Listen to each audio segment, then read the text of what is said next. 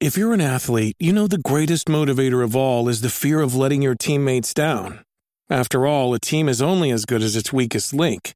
So you owe it to those wearing the same jersey as you to be your best every time you step on the field. That's why there's no vape in team. When you vape, you can expose your lungs to toxic chemicals that can damage your lungs. If you're a step behind, the team's a step behind. Brought to you by The Real Cost and the FDA. Hi everyone, this is Brandon Pham. Before we start off with this week's episode, be sure to check out our partner 80.lv's articles from last week, including our very own interview about the animation process with Richard Lico. It's a fully detailed look at Richard Lico's animation process for animating characters for games and movies. Tons of footage, walkthroughs, and explanations for animators of all levels. So dive in, learn something, and level up. If you are playing Ghost Recon Wildlands, there's a breakdown with technical artist Maximilian Kleda, who shows how the team at Ubisoft approached the procedural vegetation in Ghost Recon Wildlands. Again, there's plenty of others. Be sure to check them out, and let's get back into it.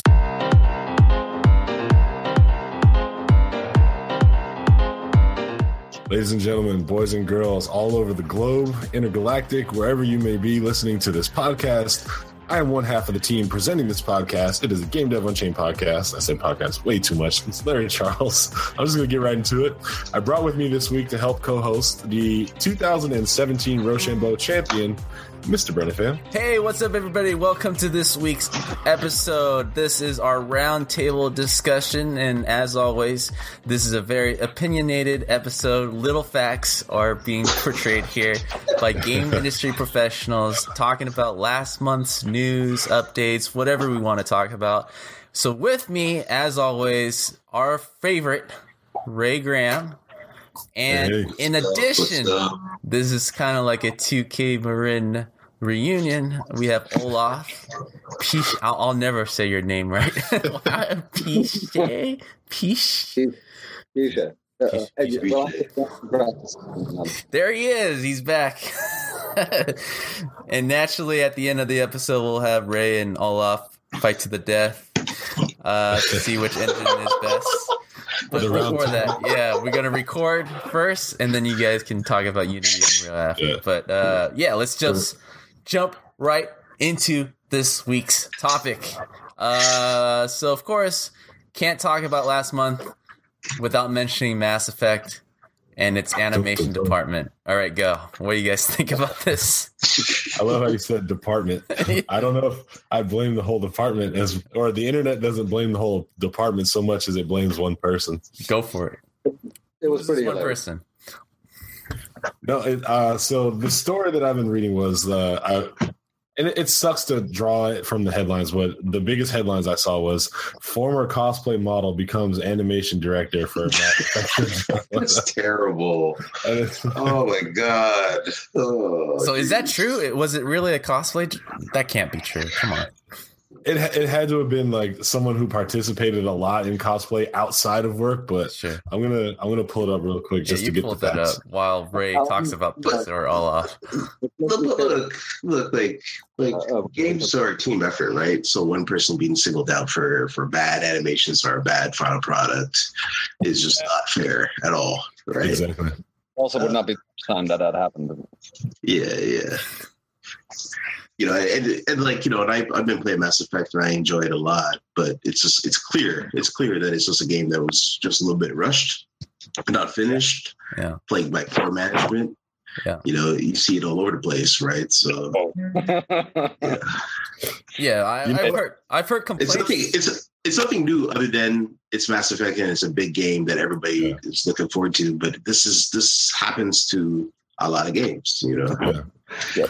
The difference is that in this case, and I agree with Ray here. Like what I think happened is they kept working on it, building the story, building the characters, building all of the the huge amounts of environment, recording all of the ridiculous amount of dialogue they have, and then at some point they realized, oh shit, we're out of time. Yeah. We don't have the additional year that we need to polish it. Just to make it make it look awesome, right? Sometimes you gotta cut the crap, right? Short. Yeah.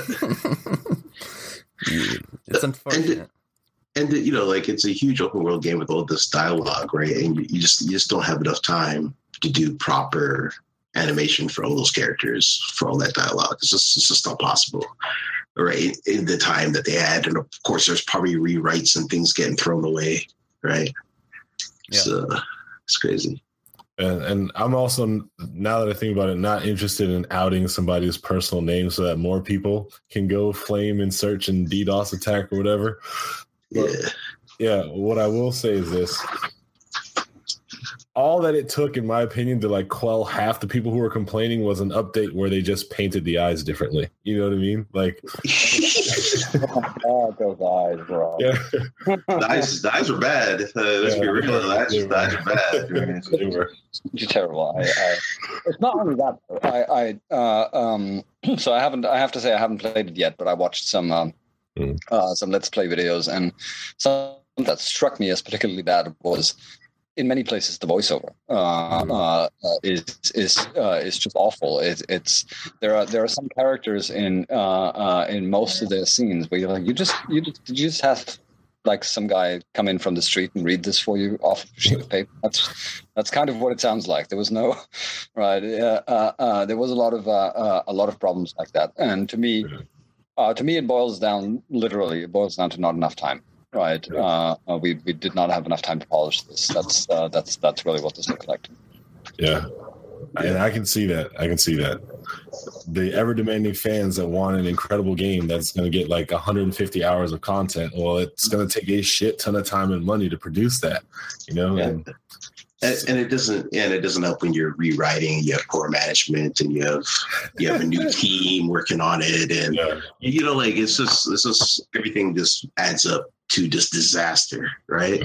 But at the end of the day, though, people will say, yeah, the combat's good, but the people that worked on the combat for that game should just get mad props. This is actually really, really good. And the weapon crafting systems are really good, right? It's just all the story. Absolutely gorgeous. Yeah. It's just the story bits and all the voiceover and all that stuff was obviously coming in hot and obviously came in late. And it's obviously not very good. Right. So, I heard there was a couple of gameplay decisions, though, that kind of like swayed away from the canon that they were developing. So I'm assuming you guys, Olaf and Ray, are much more experienced in Mass Effect than I am. What's the race? The big, they look like kind of fat Triceratops looking guys, but they're really good assassins. The Krogan. Yeah, the Krogan, and they're always angry and ornery, right? Yes. Like, that's what they sold you for the first 3 games. But then I heard that you meet one in this game who's all friendly and has, like, a Texas barmaiden accent. Like, oh, hey, guys. Not exactly. Okay. No, not from what I've seen. Okay. I haven't looked all the way through, but I was ready to shame on that. No, like you meet, pretty early on, you meet a female Krogan, and she kind of has like a more feminine voice and a little bit more softer approach, I guess. Yeah. Doesn't exactly fit the stereotype. Yeah, I'm fine with that.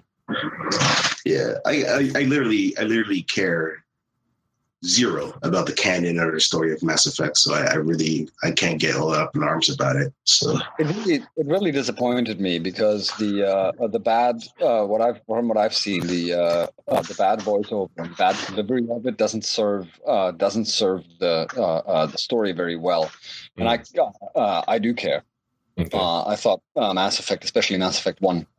To me, story-wise, and Mass Effect 2, as far as character development goes, were some of the best games I've ever played. I used to say that Mass Effect 1 is the best sci-fi novel I've played in years, and so it's. I do care about that. I'm a little disappointed at sort of the shortcomings of this one, I guess. Well, I noticed you didn't say Mass Effect 3 there. Well, I actually I happen to enjoy Mass Effect 3. I actually don't really care too much about the ending, and it didn't really bother me too much. And I thought story-wise and character development-wise, it was fine. Not as strong as the other two, but it was all right. So where this game shines, I guess the high points is great worlds building, great environments and fantastic combat, especially hearing that it's from Ray saying fantastic combat. So that means something. That's something, yeah. Ray likes 2 games. Bayonetta. Combat. There are 2 games on the list. There's plenty of others, but I recognize when there's some good work is done somewhere, right? And how the powers interact with each other. It's that part of it is like really well done. Yeah, and it's just like really disappointing that the rest of it is not so well done. Yeah. But interesting. There was just an article on Polygon about it where there was like BioWare needs to stop trying to make open world games and go back to like the original Mass Effect style where it's not really this big open world, where it's like a more focused thing going on.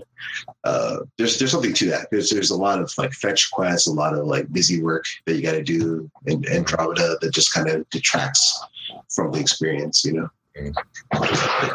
Well, when you switch engine to the Frostbite, you got to go open world, right? That's how they got to. You start with Battlefield. Well, you add spaceships, right? And you're halfway there. Apparently, they should have stuck with Unreal. Yeah, they definitely. See, I played Mass Effect 2, and I liked it. I didn't finish it, but I liked it enough. And the only impression I got from this newest one is just from all the bad press they got for the animation. And I finally looked just at the animation, and it was pretty horrific, man. Like for a game about story and character. And like there was this clip that had me rolling where like one of the main characters was like shatter pants or something, and they're walking around thing. It's like, how does that get past? That's so bad. It's like, how can you tell a story when I'm looking at this lady who just shattered pants? The thing, in a spaceship. The interesting thing about that is that it's very obviously an IK bug. Yeah. Right. So it's like somebody animated it. It looks fine.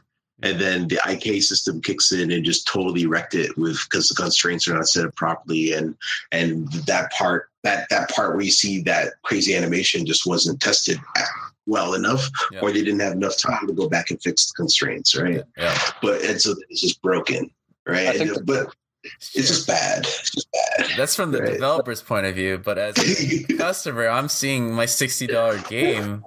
Yeah, it's bad. It's a bad look. A shit on my TV. It's like, what's going on here? The moral of the story is that in space, no one can hear you shart. It's definitely that type of situation. Yeah. But the thing is, they can definitely see it in your walk. You see it and walk. Yeah. Like what?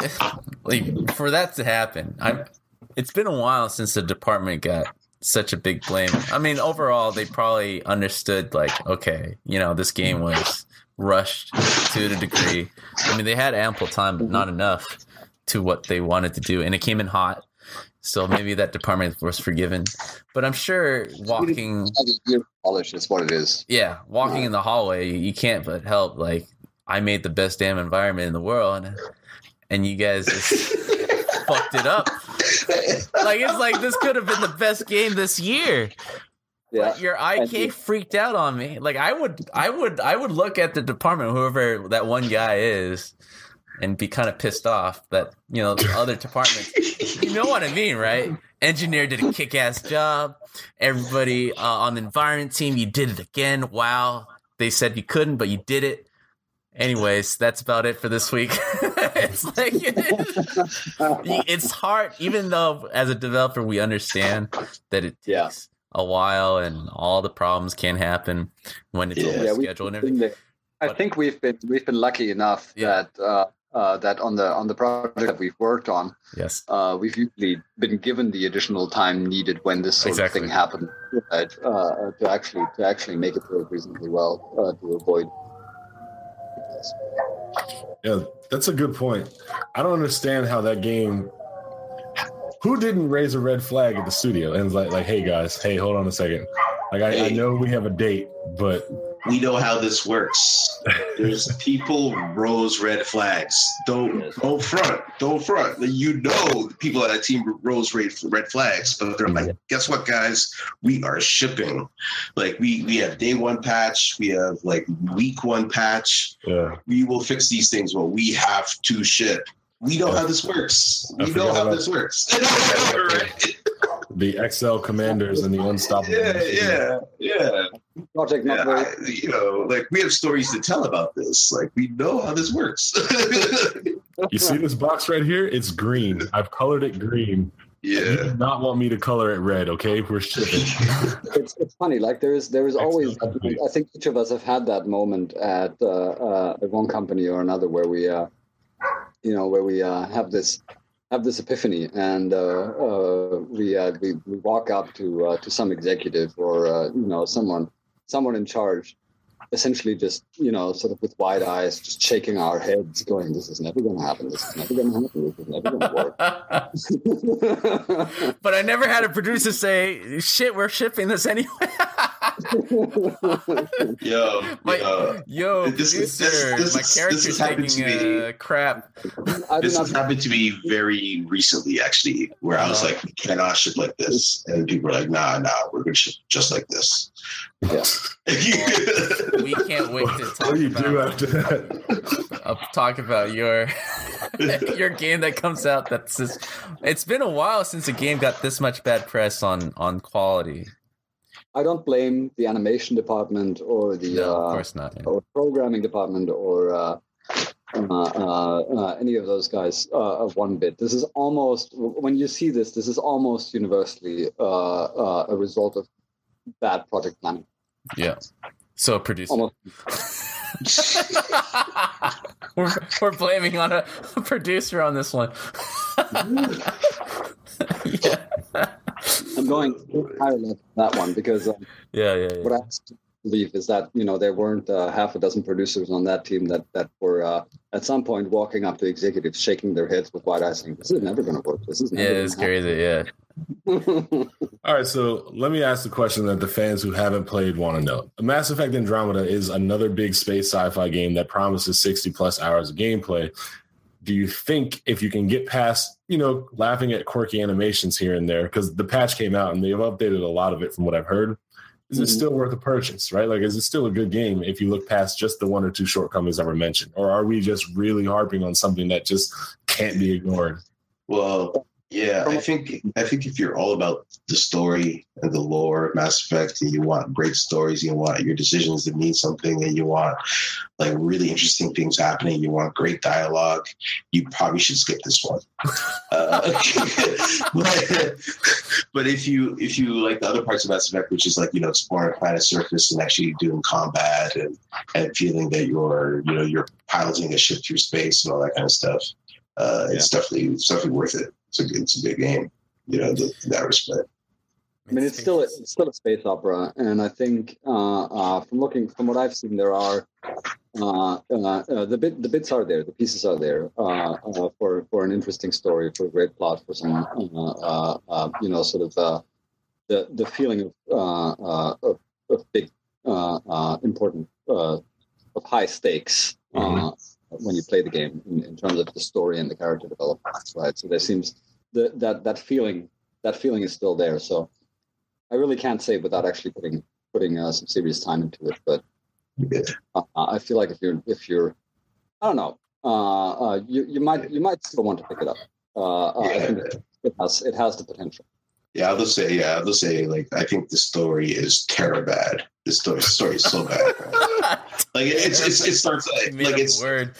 Yeah, dude, I had to make a word for it. No, it's really bad. Like it starts out really contrived. It's just silliness, right? Like and it seems way more silly than the past Mass Effects were. Right? Yeah, but that's just why.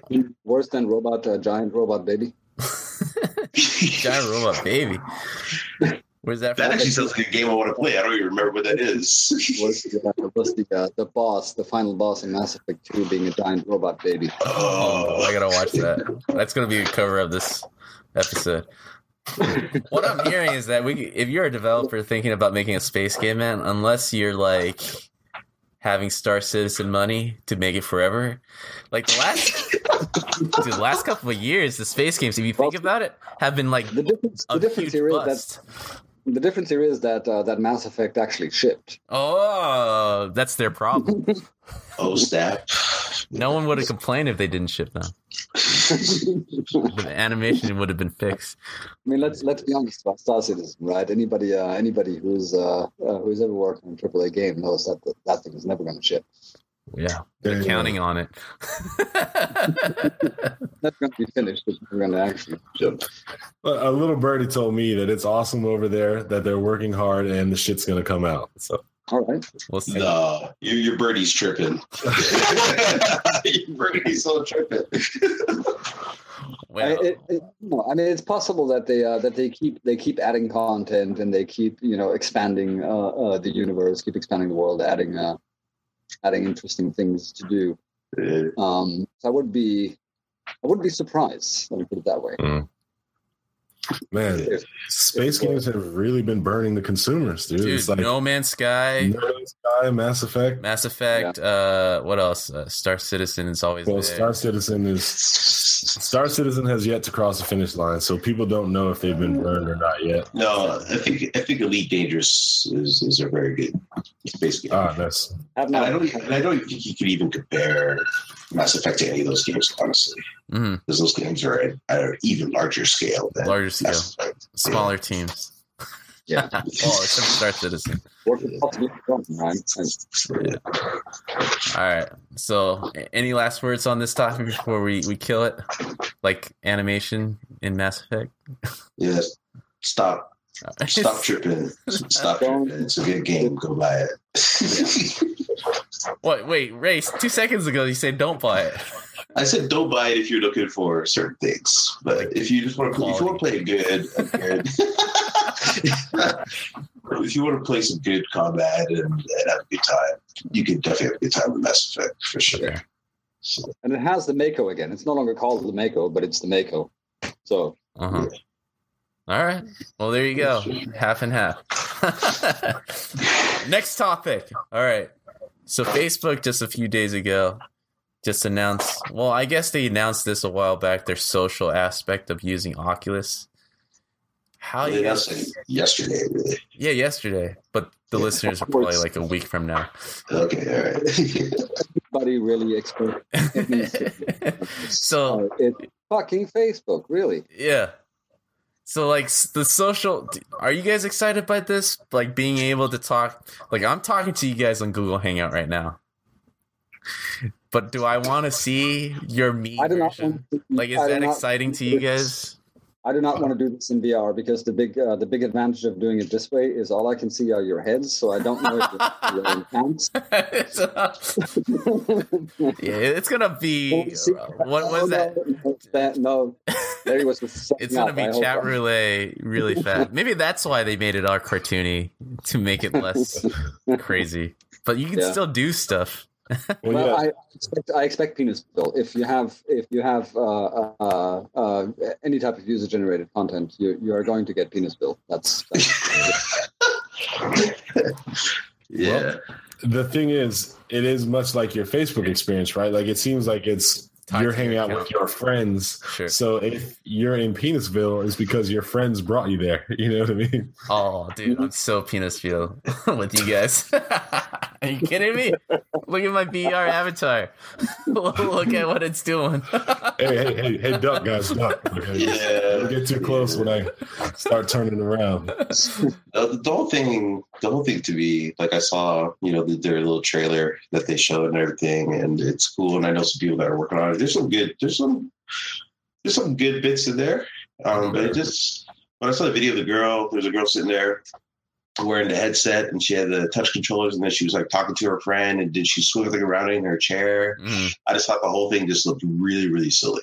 Yeah, and it just looked really silly. And what was the cool bit that you liked, though? What was it? Like I like the aspects. I like the aspects of being able to look at 360 photos with people in like some sort of environment and throwing up pictures and looking at that stuff, right? Like that looks really cool. The other thing that kind of I wanted to try it out right away, but the one thing that makes me super salty is it's only for Oculus. I have a HTC Vive, and I'm like, and I'm sure down the road they're going to make it available for Vive. At least they should, if they want like everyone to actually be able to use this thing. Yeah.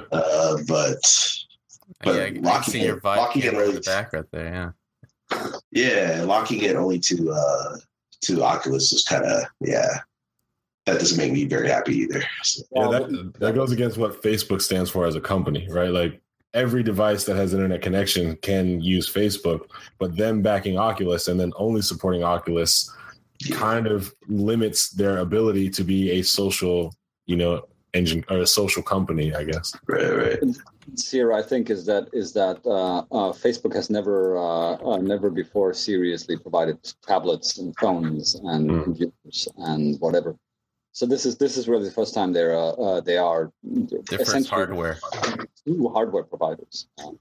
So the natural instinct, all you have to do is look at mobile phones. All you have to do is look at Apple. The natural instinct of any company that is trying to maximize profit and maximize their the impact of their user base is to go for lock-in as much as possible.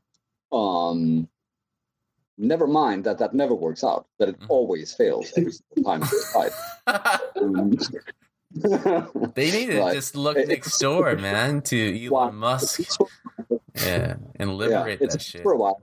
It always spectacularly fails. It always spectacularly blows up into their faces. And I foresee this not being any different. Yeah. I don't think it's going to stay on Oculus. I don't think that's even their goal. But I think it's really it's kind of more like, hey, we're doing this thing. We have Oculus right here. Let's make sure it works on Oculus, and then let's do the Vive stuff later, right? Because we're still in beta and all that, right? So I kind of see it more like that. But yeah, maybe they want to use it as a way to get people to buy Oculus Rift, and like Olaf saying, it will completely fail. But I'm right now just giving them the benefit of the doubt and saying that it's just they want to roll it out there first. Right? Yeah. For me, it's like when they release something like this, I just keep seeing how irrelevant they're becoming with the Oculus.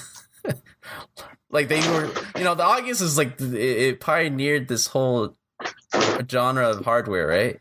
But I feel like they're so behind everyone else when it comes to innovation. I mean, they have their exclusives. Touch came after the Vive, and to me, the Touch doesn't even feel it. Well, I mean, it looks better, but the Vive still beats it because I'm still able to walk around with it. It just feels like a quick. The walking around, as far as the tracking goes, the positional tracking and rotational tracking of the Oculus Touch controllers, I have to say they're on par. Yeah, they are really, really good. Yeah. So I tried when I was at GDC finally for the first time our own VR Robo Recall. Mm-hmm. We haven't played it, but it's really, really good. Shameless plug. No, I was surprised by how good of an experience it was, and how well the Oculus Touch controllers held up in terms of the feel of actually having an object in your hand and being able to grip it and turn it around and look at it and aim over iron sights of the pistol and that kind of thing. It worked flawlessly. I was really, really surprised by how well it held up. Mm-hmm. Mm-hmm. Yeah, the touch controls are really, really nice. Yeah. They definitely feel better than the Vive. Yeah, and then the finger, like it could track, fingers and your thumbs. Yeah, you can track your fingers. It's good, man. I really like it. I'm just not sure about their non-game. Like, I feel like the more they focus on the non-gaming portions of the Oculus, the further they're getting from the innovation part of it. That's where the whole purchase price of Oculus comes into play, right? That's why Facebook spent that money. They didn't spend it on the gaming side of this. Yes, I get that. Right. I totally get that. They see it as something way bigger than that. Right? No, I totally see that. But right now, the price point is towards gamers stuff. People who would pay $600 are the gamers. Yes. And we're the one who are looking at the headlines and seeing what's new. And right now, Oculus, out of everyone else, it just seems like they're just, what is this shit? Yeah. It's like, I'm doing Google Hangout right now. So what is this? So you JavaSphere, so I can look at a 360 camera that I can do now. It's like it's just going like this longer route of what I can do right now. Especially right now, where the user base isn't there, the applications aren't there, the non-gaming applications, right? Exactly. So if you're trying to establish this as a platform for non-gaming, for social VR, right? The $500 price point is, I think, not the right one. The $500 price point and wearing that shit, like until you make it into sunglasses, no one's gonna wear that. Like, what? Well, that's why. Yeah, that's why this whole thing is like, it's just experiments. Yeah, like, this is just the beginning, right? Like mobile VR, and it's gonna be right around the corner. It's gonna work on the Gear VR. Sure. Right. Yeah. And it's going to come to HTC Vive, and they're working on new hardware, and all these things are going to happen, and it's just they're just experimenting and seeing what sticks, right? Yeah. But they think there's something valuable in the whole VR spaces thing. Yeah, I totally get that. So my question is does it feel premature them exposing these things in the midst of more exciting VR related stuff are happening right now? Like, is it too early to be revealing tests? Actually, don't know what it is, because there's not a mass market for social VR right now, right? And you cannot, at this point, as I think we've just established, sell the hardware with social VR, right? So I'm not sure what they're trying to do. It's entirely possible they're just freaking out, man. It's just a marketing thing. It's entirely possible that this is what. ZeniMax. Let's get some exposure. $500 million of them, and everyone's knocking on Zuckerberg. All the investors are knocking on his door. It's like, what the F, man? I was like, give me a sec. Put together this trailer, and now it's out. That's what pretty much. Don't know how serious they are about actually turning this into a real world product, because they're not. I think they're not stupid enough to look at this and say, we're going to have 100 million users of this by next. Right. So I don't know. And on the other hand, it is entirely possible that they say, okay, we're going to put this out there and we're going to keep developing it, and we're going to just we're going to take the loss from that in order to push the platform, in order to push VR in general as a platform. Right. That is really the only thing I can imagine. Yeah. I guess that's totally what they're doing. My problem with it all, though, is like, and it kind of resonates with something that was said earlier. I'm not interested in paying $500 to use Facebook. Like, I already use Facebook. I already have alternatives for the things that they want to do with it. On your $500 phone, though. Say what? Oh, well, my phone is a phone, though. Like, it's a communication device. Oh, yeah. No, I'm not salty. I'm just saying it's hard to imagine. So, like, if they were like, hey, Gear VR, like, put this little plastic case around your phone and put that on your head, and you get all this stuff that they're promising now, that's a lot more reasonable. You know what I mean?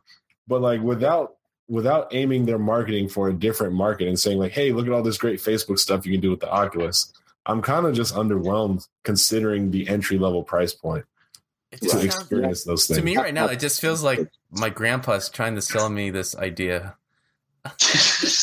Like, it doesn't like, how can they see this and think that teenagers are gonna be, this is so cool? Like, it just feels so, I feel like they're getting old, man.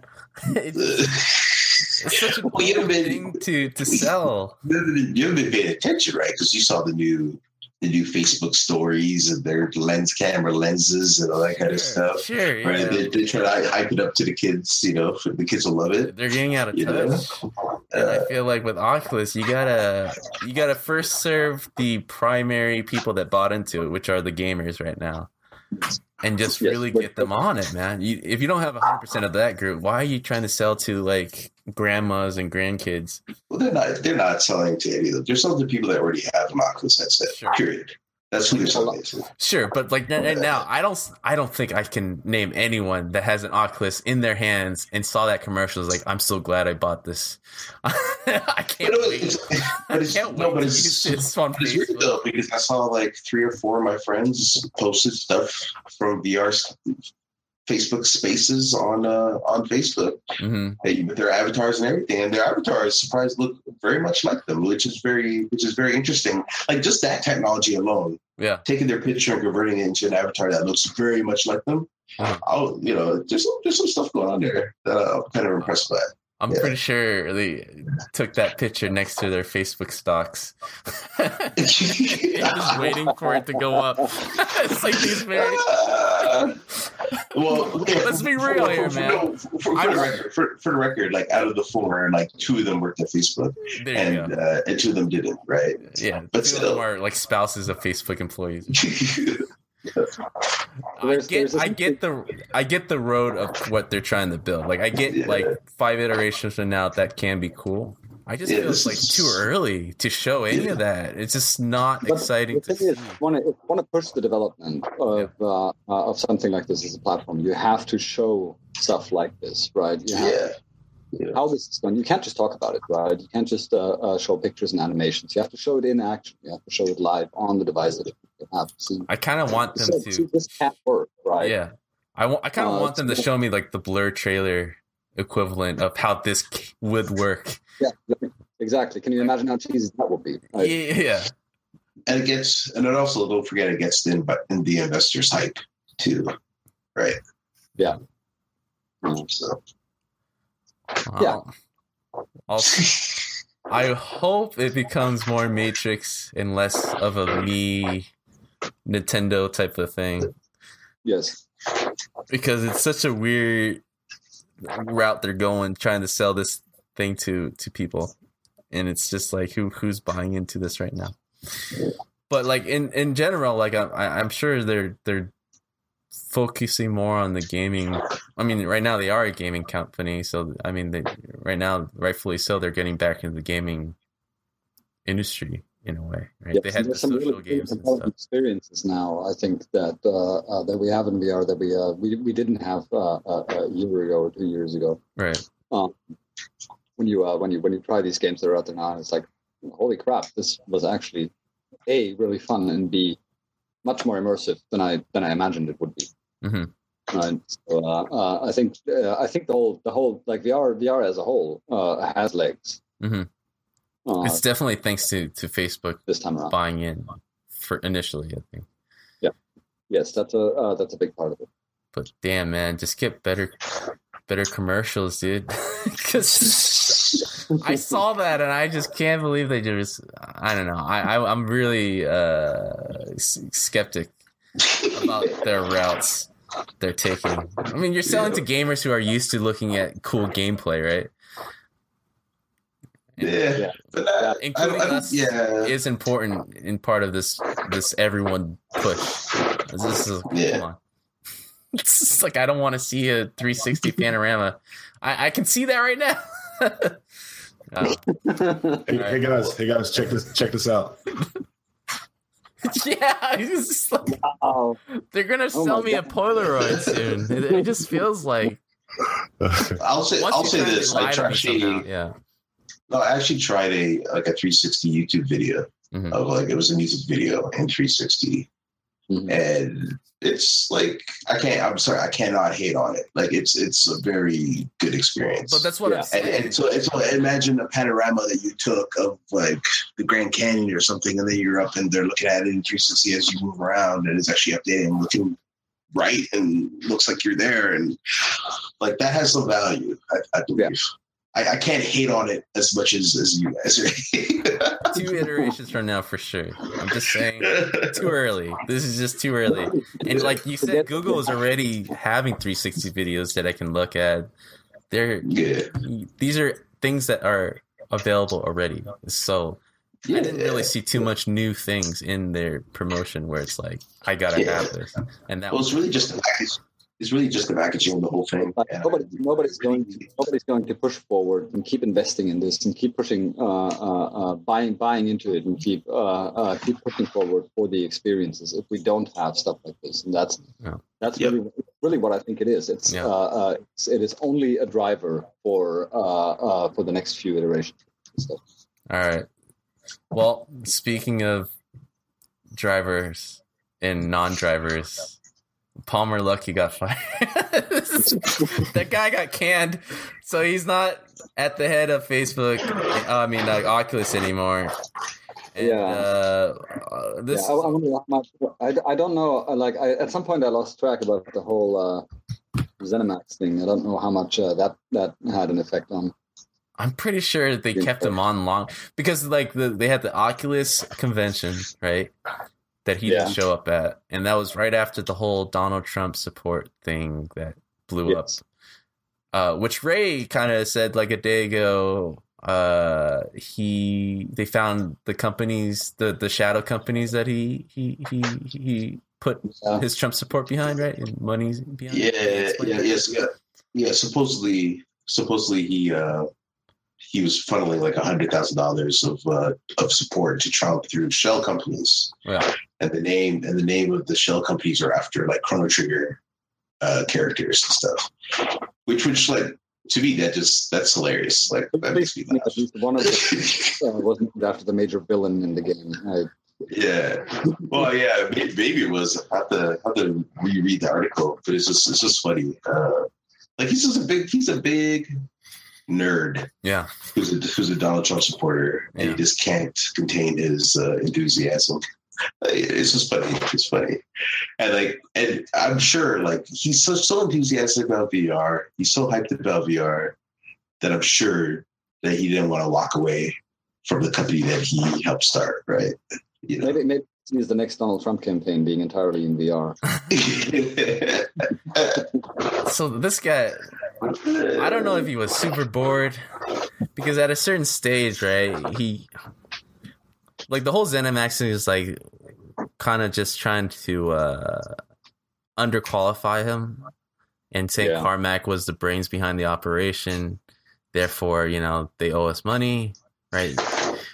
But like the more I hear him doing these type of things, I feel like he's so bored at Facebook or something that he has like these engineers helping him to a point where he can't really help anymore, where he can't push it as much as he could. Well, supposedly he had a big role in helping out design the touch controllers. Right. So he had. Right. So he does have inputs just because of all this controversy. He's just It's because of all this controversy. He's a liability to have around, and Facebook made the decision to not renew his contract. Like that's probably what happened, right? His employment contract was up, and they're like, "Well, see you later." It does suck. I mean, you find the company, and now yeah. Within like what 3 years? Yeah, but he'd be all right. He's a billionaire, so he's fine. Yeah. So yeah, not really worried about him. It's still it's an interesting bit that went on there. I would love to be a fly on the wall. I hope he's the type of billionaire where he's thankful for what he's gotten and where he is, and he's gonna live the rest of his life, and not be the one that he's trying to like strike lightning twice and try to prove himself and lose all his money. You know what I mean? Like he's like, oh, I'm gonna prove him that I didn't get lucky. And I'm gonna make another thing that's gonna be all mine. Fuck Carmack. That type of attitude. Yeah, I don't know about that. I kind of I guess we'll see. Right. It's entirely possible that he got around with Oculus, that he was just in the right place at the right time, had the right idea at the right time, right? Which is sort of what I guess they say 80% at least of entrepreneurial success is having the right idea at the right time. So I don't know. I guess we'll find out. He's he certainly has the funds to start something else, and essentially do this again. So yeah, the millions of dollars will make everything easier. I'm curious to see what happens next. If you can do this again, it'll be interesting to see. Mm-hmm. Well, best of luck to that dude, which has billions of money, so he's fine.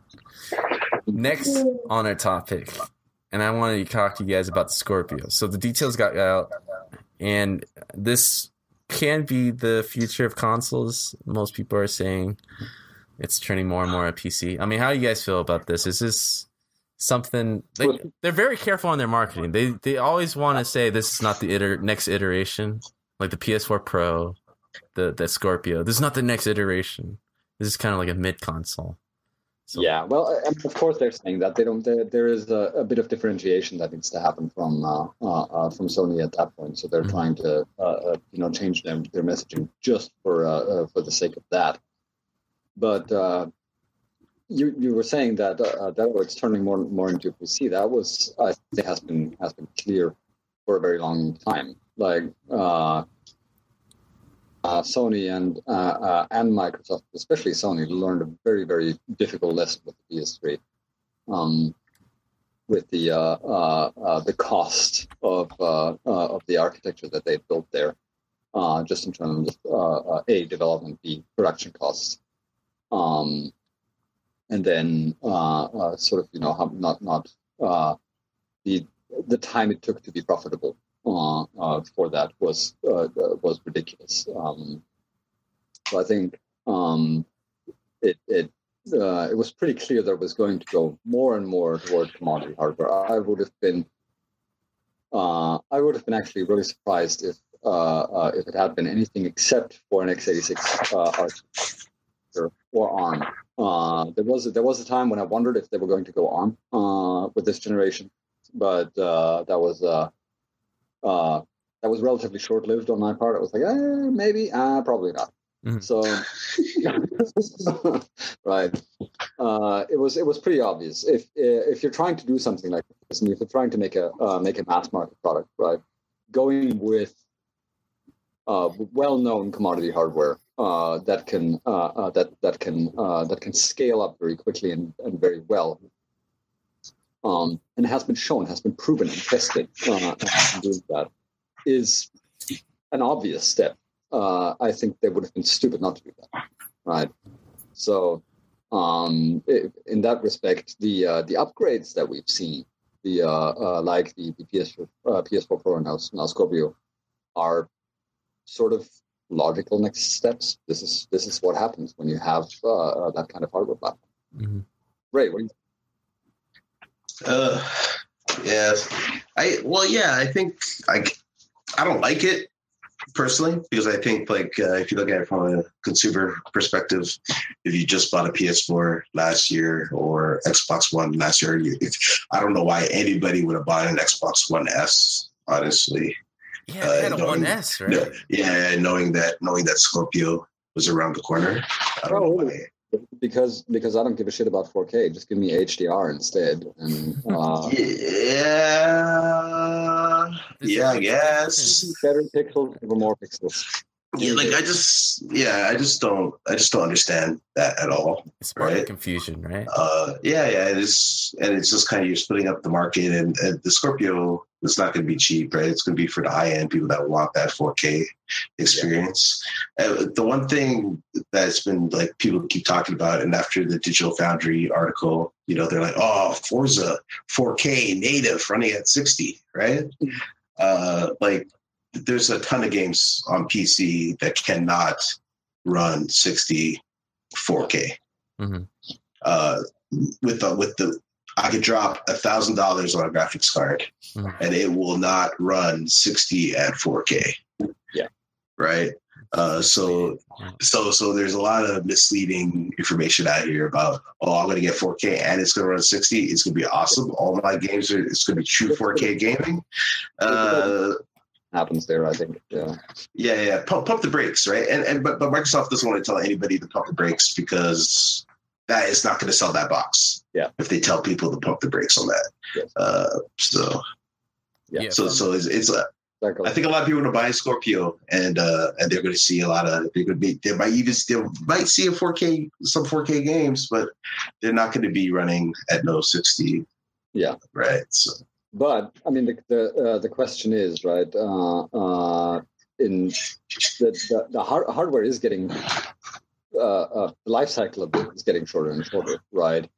So there's something to be said for a company like Microsoft or Sony, especially with the development costs of a major console today, for not being able to say, oh, we'll put it out and it has a 7-year life cycle, right, or 8, and we won't do anything else except for peripherals for the 7 or 8 years, right?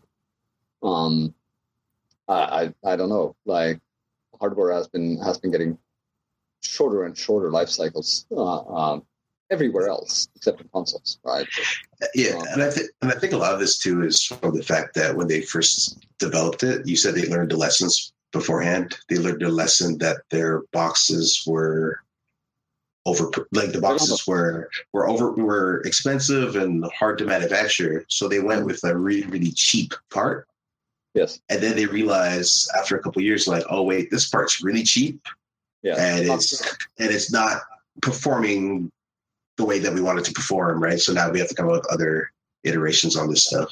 I think that's maybe. I think another thing that caught them out is that the release of the PS4 and the Xbox One were sort of right at the very beginning of the 4K craze, which is a bit problematic, right? Because now you're essentially releasing something for hardware that's like you're not sure how the whole 4K thing is going to turn out, and a year later, oops, all of the 4 TVs that are being sold are 4K, right?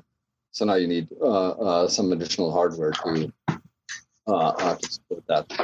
So I can see how that put both Microsoft and Sony in kind of a difficult spot, right? Yeah. This is my fear as a consumer. Last generation, compared to what we had in the last generation, the PS4 and the Xbox One both bad hardware by any stretch of the imagination. So this is my fear as a consumer, right? So the console was supposed to be the opposite of a PC. It always has been. It's been the answer to, like, I don't want to upgrade my computer to play a game every year or two. Yeah. Like, that's the base of a consumer for a console. And now we're switching it all up, and now consoles are coming out faster than a dev cycle of a game, which is kind of crazy. And as I'm a consumer, I'm going out there is like, do I spend $200? Do I spend $400? Do I spend $500? If I spend the mid, am I missing out? Or am I spending too much where I get the cheap? Like, it's confusing. Yeah. And most people don't know the difference. They just want to go to the store, especially grandmas and parents. Yeah. They just want to pick something, and they're going to pick the cheaper one, if anything. Yes. So I'm not sure if this is the right direction for console, or is it just straight up console suck and PC forever? Like, this is it's a weird, like, how can I, as a developer, develop on a system and have it completely split? So I'm always developing for the lowest denominator and just this is a lot easier than it used to be. At least now we won't have to make our game. We won't have to write our code 4 times, right? Or 3 times, right? It is a lot easier this generation than it was last generation. Mm-hmm. I'll take the additional split and the additional sort of scaling that you have to do with hardware, and the little bits of fix over what we had to do between the other architecture. Yeah, it's definitely a lot easier, right? And Microsoft is, and even Sony, they're both harping on, these are new boxes, but they have to be backwards compatible. The games that work on these have to work on the other machines. They've been harping on that a lot. They're like, you have to support these things, and it wouldn't be too hard to add a little bit extra, because especially if you're making a game that's already going to be on PC, It's going to be configurable, and so that you could maybe configure the graphics based on which console you're running on, right? But I also agree with you that to the consumer, this is just pure confusion. Yeah, right. And there's no real compelling reason to go out and buy a PS4 Pro or a Scorpio. There's literally no, right, especially right now, there's no reason to be hyped for Scorpio until E3. Yeah. Right. And I don't know what on earth they could possibly show that could get you hyped for a Scorpio. This Specs. Is like Specs. Yeah. So stupid. It's like the the Mr. Olympia competition, right? Before in the 80s and 90s, you have like that one guy, Arnold, that is like the top of the top. Now they have like 10 different categories that you can win at. It's like, it's so, just tell me the best guy this year, man. Why is there 10 different candidates for 10 different, it just makes it less, there's less unity. Like, but it's also how you sell more hardware. Yes. Yeah. I mean, I guess they're selling more hardware now, right? Are they selling more hardware now than ever before? Is that a thing? Sony or Microsoft? I guess both. How did their S do? Xbox X, S, and PS4 Pro? I think when it first came out, it did outsell the PlayStation 4 for like a month or two. Mm-hmm. But then Sony has taken back over since the new year started, right? Okay. But like I think it's done well for them, right? But they're still way, way, way behind Sony right now, right? Okay. Are you talking about Larry, Xbox? Yeah. Yeah, but Larry, were you going to say something? I thought you were going to say something. Okay. Well, we have one topic left, and we'll scrape by it real quick. Which is the Destiny 2 leak and why it is important. And I'll let Larry take over this one. Yeah, so I follow Destiny on Twitter and Facebook and other social media. So I was very excited when I saw, the previous stuff for Rise of Iron or their newest expansion. They're like, yeah, come and get this book, which is going to show your whole journey through Destiny. It's going to be great. And like, check out this new raid and all this new stuff we're working on. It's going to be awesome. Thank you so much for being a great fan and playing Destiny. And I was like, oh, this is sweet. Yeah. New Destiny content. And then like a day later, like the Destiny 2 leak happened. And then a day after that, Activision and Bungie are like, oh, shit, yeah, Destiny 2 is coming out, guys. Hey, just a couple months after the expansion that we just talked about yesterday. You know what I mean? And, like, totally took all the wind out of the sails, out of my fervor, my interest in that expansion. I was like, well, shit, I'm just going to sit on my butt and wait for 2 to come out. And why would I, like, willingly dive into a pool that's draining? You know what I mean? So I'm just going to wait for Destiny 2. Yep. And I have go ahead. At the job, when I heard about Destiny 2 coming out, the first question I asked, I was like, why on earth are they making a Destiny 2? I was confused by that too. I thought Destiny was supposed to be this long 10-year journey thing. Yeah, like and it's designed for expansions and bolt-ons and like whole new content being added. You can milk that like forever, right? You know what I mean? And you can package up a huge amount of content and sell it for $60 if it was like a huge amount of content, and say this is a Destiny expansion pack for $60 because look at all this new stuff that we're adding. But instead, it's like Destiny 2, and like we don't know all the details, of course, but like, if it's like Destiny 2, a totally separate game, and you can't, there's no interaction between the two, it just seems weird. But I don't know. Is it Destiny 1 came out on this generation, right? It's not a new console upgrade, is it? Or anything like that? No, well, it came out too on it came out on Xbox 360 as well, right? Or no, not Xbox 360. It came out on didn't it come out on PS3 too, and then also on PS4? It probably 60, did, right? Yeah, it did. I think I remember that it did. Does that play a factor in why they're upgrading?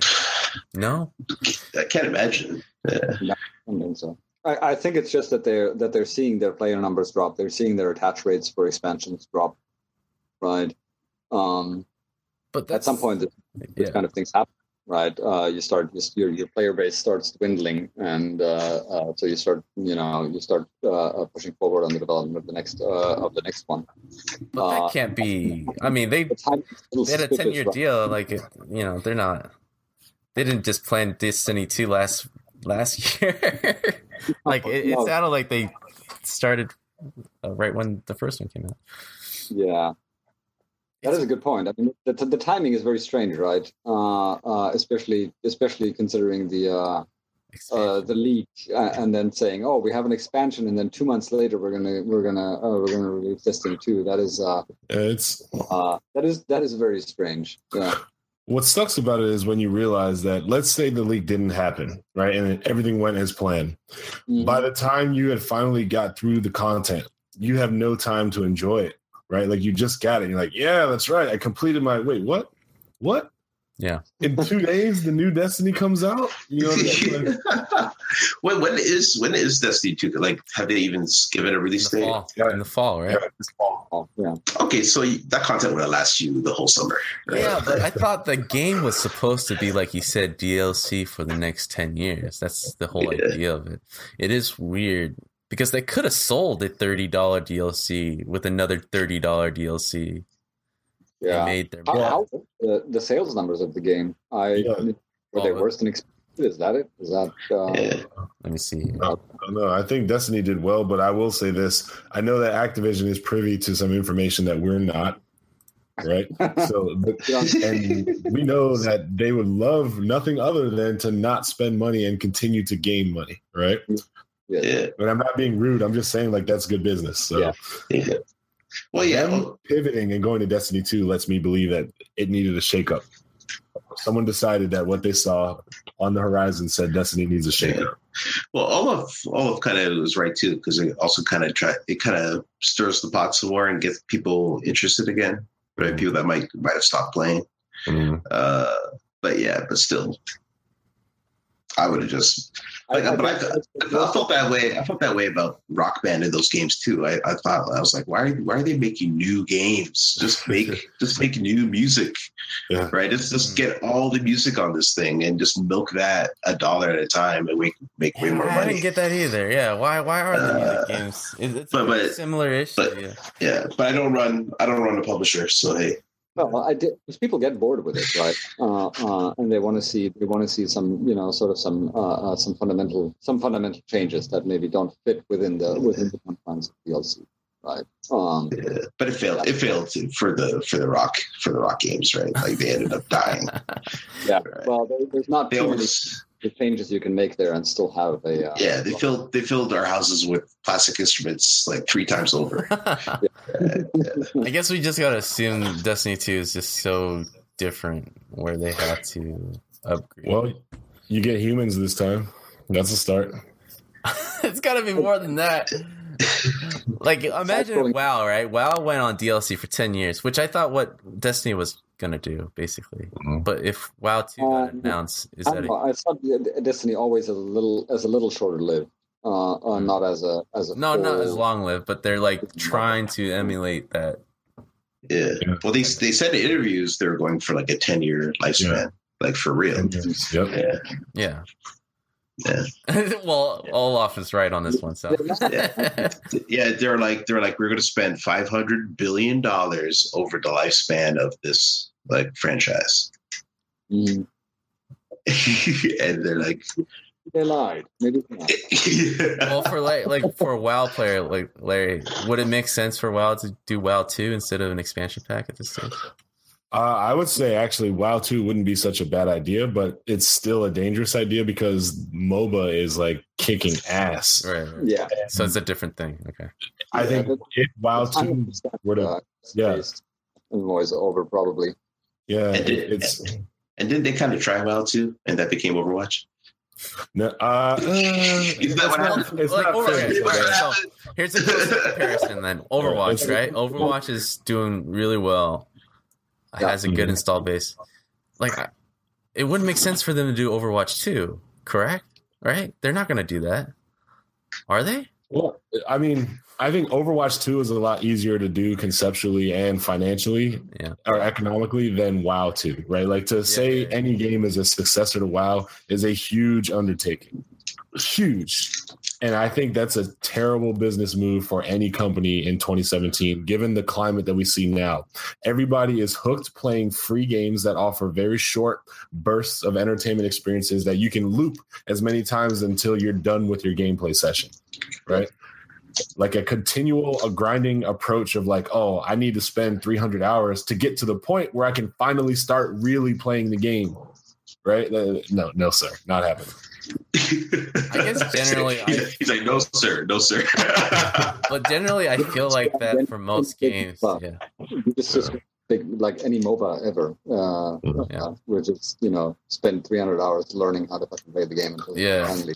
Sure, but all the content in the MOBA is technically available to me. You know what I mean? Like, I will say I've been playing HOTS for well over 300 hours, but the characters that I love, I could have played them day one the same way that I play them now. You know what I mean? And so that's what I'm like.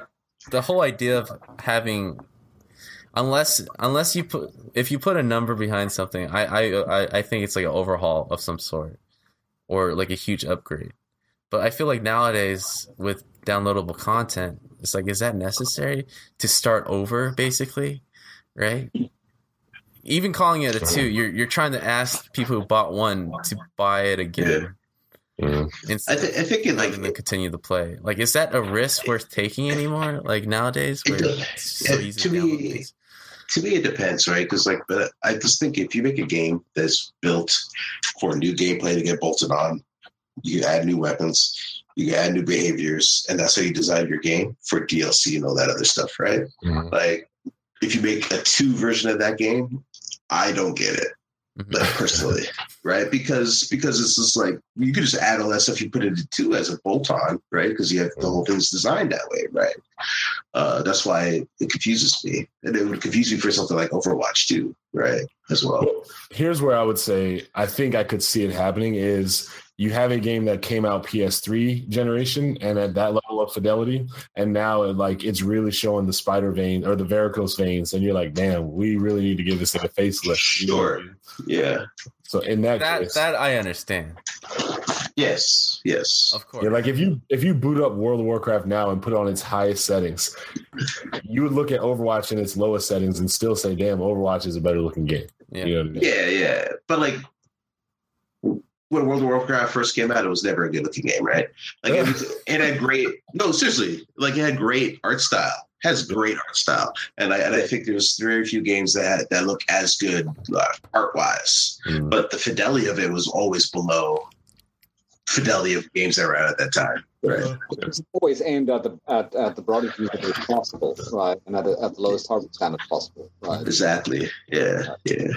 All I know is we might be 3 years away from seeing a new Blizzard title or revamp. I don't think they're going to do another StarCraft.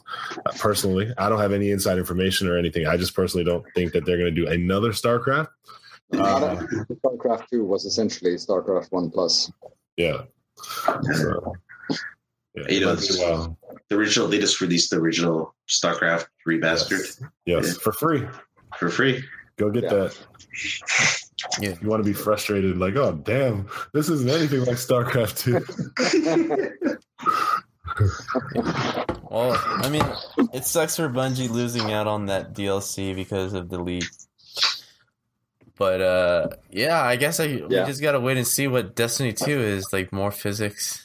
They'll also teach enough to new game improvements after DLC. Yeah, I have no idea. Like, I just find it odd nowadays to have a sequel, unless it's like a major facelift, or you want to take away animation. It's something you can't do within the confines of DLC. Yeah, if you want to make your game have crapper animation. Just to go full circle with this, like I don't get numerical upgrades anymore. Like I don't get the numerical sequels anymore. It's just DLC it, man. People are already playing. You have 20 million people playing. Get to 25. Why start over? It's hard to get that attention. It's hard to get that attention. Yeah. Well, we have been podcasting for over an hour, gentlemen. All right. And normally I would say to the one guest, if there's anything that you wanted to shout out, promote, or broadcast, now's the time. But since there's the two of you, if you get any last, like, hey, guys, go follow me on Instagram, now's the time. Let them know. I don't even have an Instagram account. Follow me on Twitter. How about that? All right. What's your Twitter handle? Shout it. Oh, fuck. It's Opisha. First name, first letter, and then last name. Oh, well, we're going to have to put that in the show notes. They'll never get that. I'm still learning your last name. I know you. Oh, man. Yeah, you can holler at me on Twitter. It's Wadaras on Twitter. WADARASS on Twitter. There you go. Well, it's a pleasure having you guys. And yes, sir. When I shut up. The table is still round. Thank you. Anyway, guys, we'll see you all later. Yeah. Thanks, guys. Bye. If you enjoyed this podcast and you want to stay in touch or continue to follow our developments, then you need to go to facebook.com/GameDevUnchained and drop a like and stay in touch. You can also get the direct feed for this podcast on soundcloud.com/GameDevUnchained.